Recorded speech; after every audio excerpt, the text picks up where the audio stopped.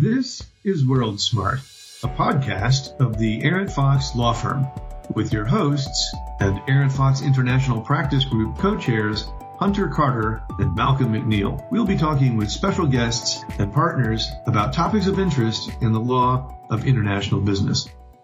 Well, Malcolm, good evening and hello. How are you doing? I'm doing great, and good evening to you, Hunter, coast to coast, huh? It's pretty exciting. We've got the two coasts covered and the whole world, too. This is the inaugural podcast of World Smart, brought to you by Arent Fox International, Smart in Your World. And I'm pretty excited. I think this series of interviews that we're going to do with some of our colleagues as well as clients and other folks that we know could really be informative and fun, don't you? Absolutely. And that's the whole idea. Our goal here is to blend some knowledge, information, a little bit of fun, a little bit of levity, and so that everybody who listens walks away with a good takeaway that was enjoyable to watch and hear.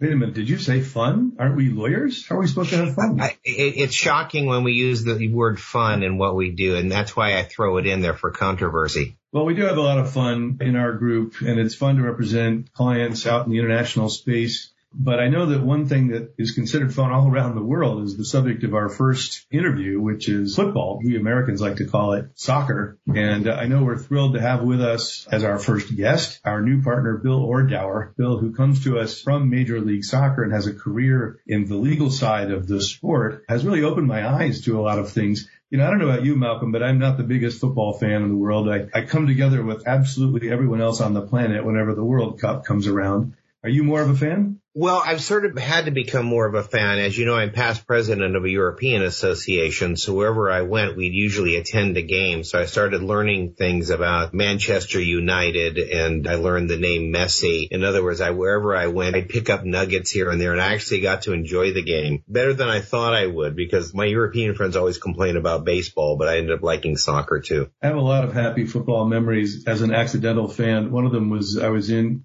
Kiev on a corporate internal investigation, and various different parties that were involved in it all gathered together in what, if I remember correctly, was a Scottish pub. And we watched Man U play Real Madrid, and Ronaldo scored, I think like 5 goals. It was just this amazing bloodbath of a game. And it really changed things. It really brought everyone together who were otherwise a little on the edge or adversarial. Football has a way of bringing people together.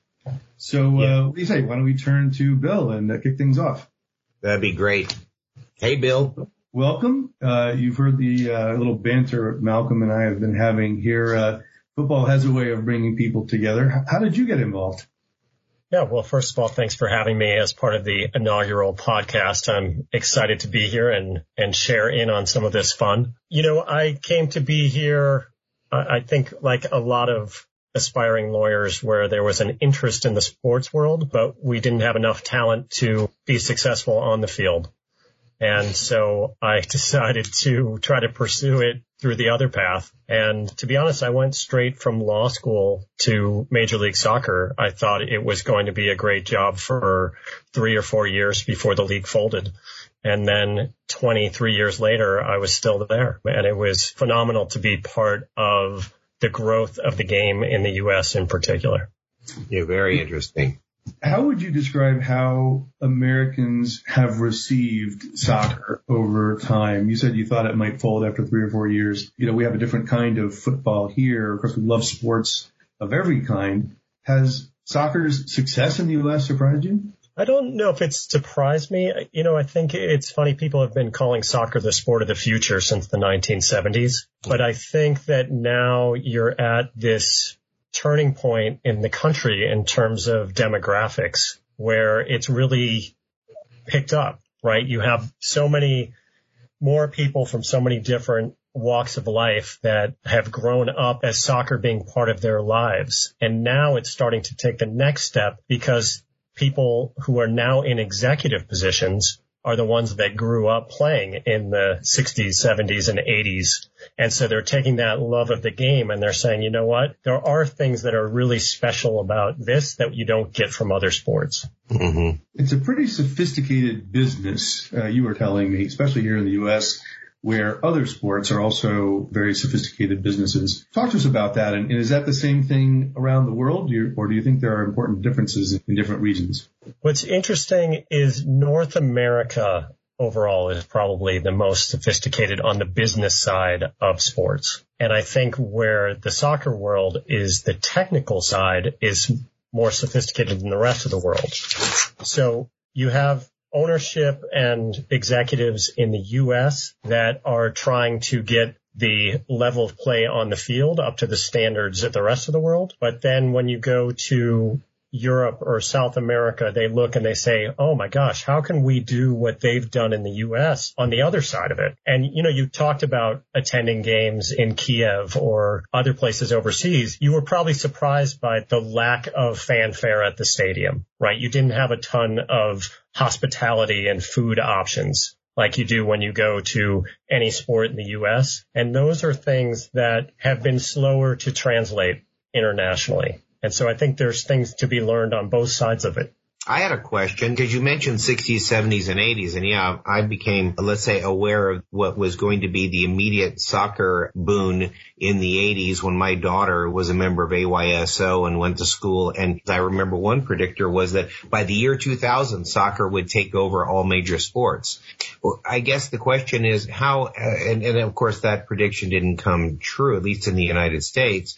So I guess the question is, how has that impacted the business elements of the business? In other words, do American companies go overseas looking for opportunities, or are let's say the Europeans and South America coming to the U.S. to look for opportunities? How is that panning out in your experience? Well, you still have so many global national sponsors that, right, they are certainly going overseas and recognizing it there, but they also see that the growth of the game is on this incredible trajectory here in the U.S. So I think at times they're really able to combine it, right? They're able to take a sponsorship with FIFA for the World Cup or premier teams internationally, but they also see why it makes sense to invest here. And one of the more interesting points will be the 2026 World Cup, right, which will be held in the U.S. The 1994 World Cup, which was the last time the U.S. hosted, is still the most financially successful World Cup in history. So the idea of now seeing what's going to happen, a couple decades later, I think is just going to be unfathomable in terms of what kind of revenue that's going to generate. We often read around sports, whether it's Super Bowl ads or what have you, the tremendous amount of money that players are paid and the tremendous amount of money that people pay as investors to be part of a club or to own a league. Tell us a little bit about how international is that investment world. In other words, of course, many players move from country to country to join teams like in the Premiership leagues and so forth, and then play for their national team when the World Cup comes around. But is there a real international participation in team ownership? So that's a great question, Hunter. Today, we are seeing a lot of investment from the U.S. overseas, and in particular, it seems to be driven in Europe and in particularly in the UK, but there's a lot of investment in Italy and elsewhere. I think it's just recognizing the power of the sport worldwide. And you have very sophisticated businessmen that are doing so well. And it ties back to the earlier part of our conversation, which is these are companies and organizations that run the business side of the sport well. So they see an opportunity to now take it overseas to bring some of these American practices there and to bring it to a greater level. So who are the investors? Who is investing in teams? For the most part, today you're seeing a lot of investors that are already invested in the sports world. Companies like the Anschutz Entertainment Group, they have investments in multiple leagues internationally. You're seeing NFL owners who are building on their sports portfolio and moving it into soccer, and essentially soccer overseas is what the NFL is here today. I've had a lot of conversations recently with folks with hedge funds. They're looking for the next big investment idea and how can they take advantage of it. And they're exploring, where are these opportunities now? And does it make sense to buy in at the top level, at the Premier League, or does it make sense particularly in parts of the world where they have promotion and relegation, to make an investment in a lower division club and build it up to the point where it advances up till then it hits the Premier League or the Bundesliga or, whichever country they're in.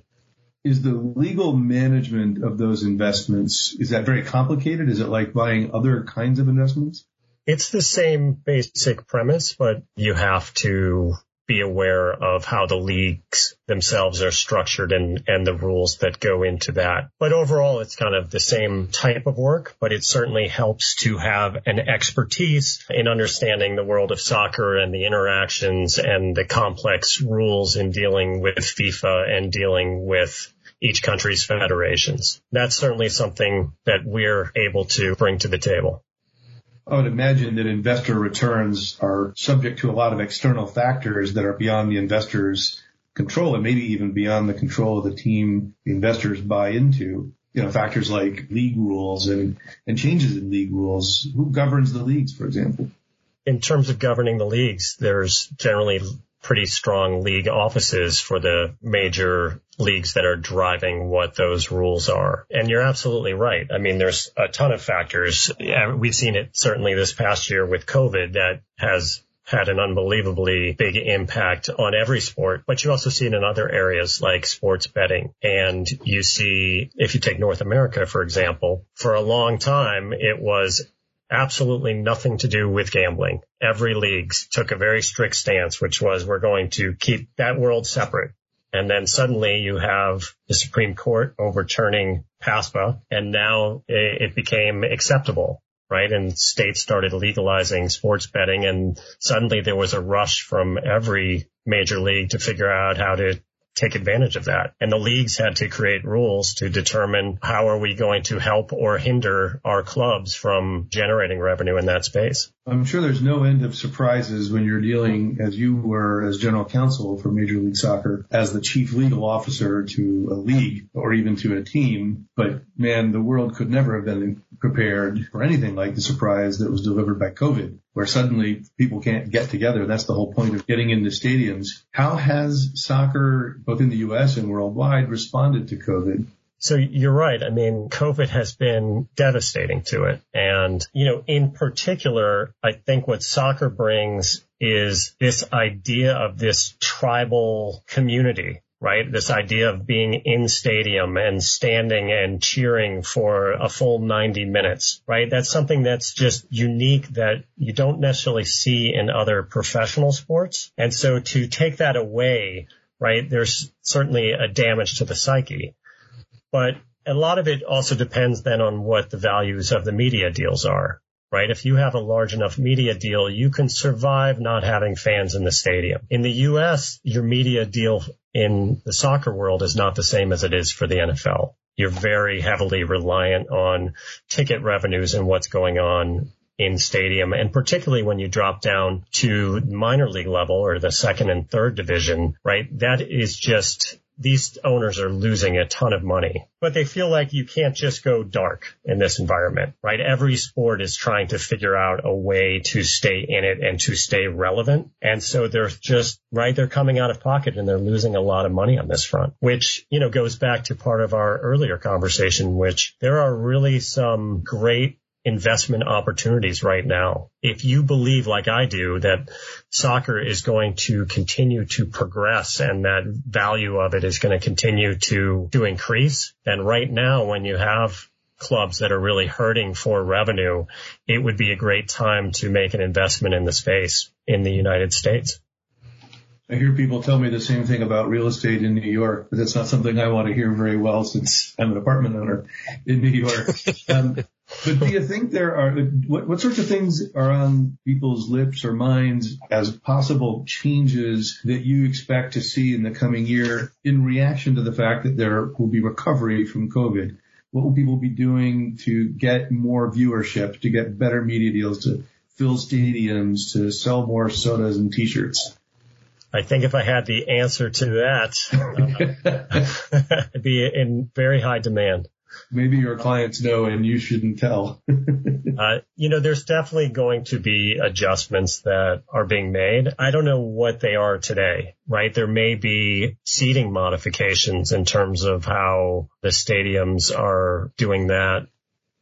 I was going to ask a question sort of along those same lines regarding COVID, and that is, have there been any teams that have felt such financial distress that they had to go into reorganization or anything like that as a result of COVID? Because, of course, I'm sure there are good deals out there for teams that are cash strapped, but what's that look like? And where does somebody go to look for those opportunities? Is there a business broker that deals with soccer teams, or where would you go to look for those opportunities? So the answer is yes, these opportunities exist. I think we will see more of these opportunities over the next year as ownership is doing what they can to hold on. But to the extent this continues and you're not able to get fans back in stadiums, you'll start to see a little bit more of it. This is an area where you have to be a little tapped in. And so someone like myself who has a lot of connections in this world is certainly able to advise. But, the leagues themselves are also a good place to contact because they have an idea of where there's a need and they're always willing to match make. As general counsel for Major League Soccer, I'm sure you handled every possible different kind of legal issue. There's labor issues, there's, capital and investment like we've been talking about and so forth. What's your favorite? What is it that you like most about being a lawyer in soccer? I might be in the minority on this one. I really enjoyed the collective bargaining process. I found that when you're a fan of it, right, and you sort of hear about what's going on, it seems so mysterious and there's so few people and it's kept to such a tight circle. And then when you get into it, it's just a really fascinating process of the back and forth and dealing with the personalities and ownership's priorities versus the players' priorities and how they ultimately get together. And I just found it to be a really, really interesting process. How are labor relations in soccer, at least in the U.S. these days?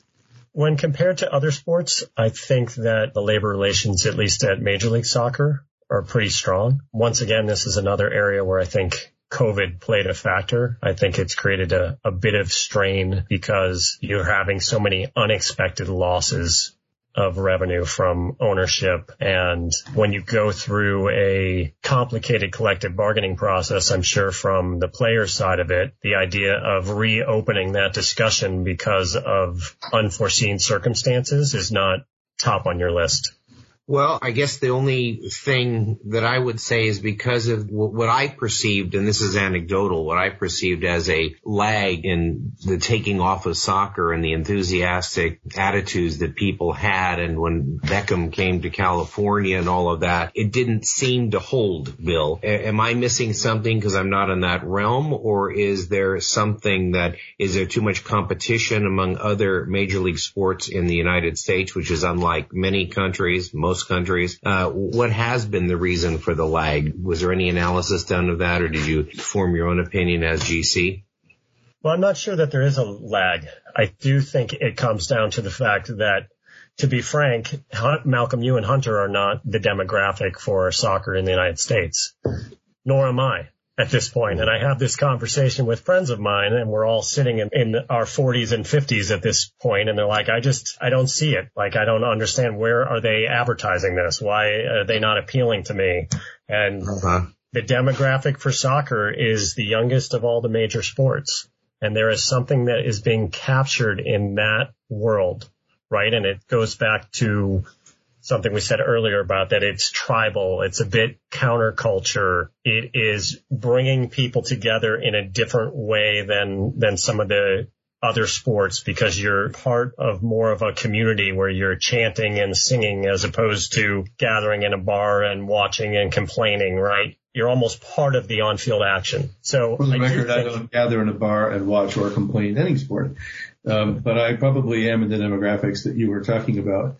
But as I listen to you, Bill, I remember what they say about automobile marketing, that brand loyalty starts young and that you want to get someone to like your particular brand early on for your particular automobile. Do you think that that's going to be a key to soccer's future success, that the younger demographic embracing it now will continue to hold on to it while newer generations are added?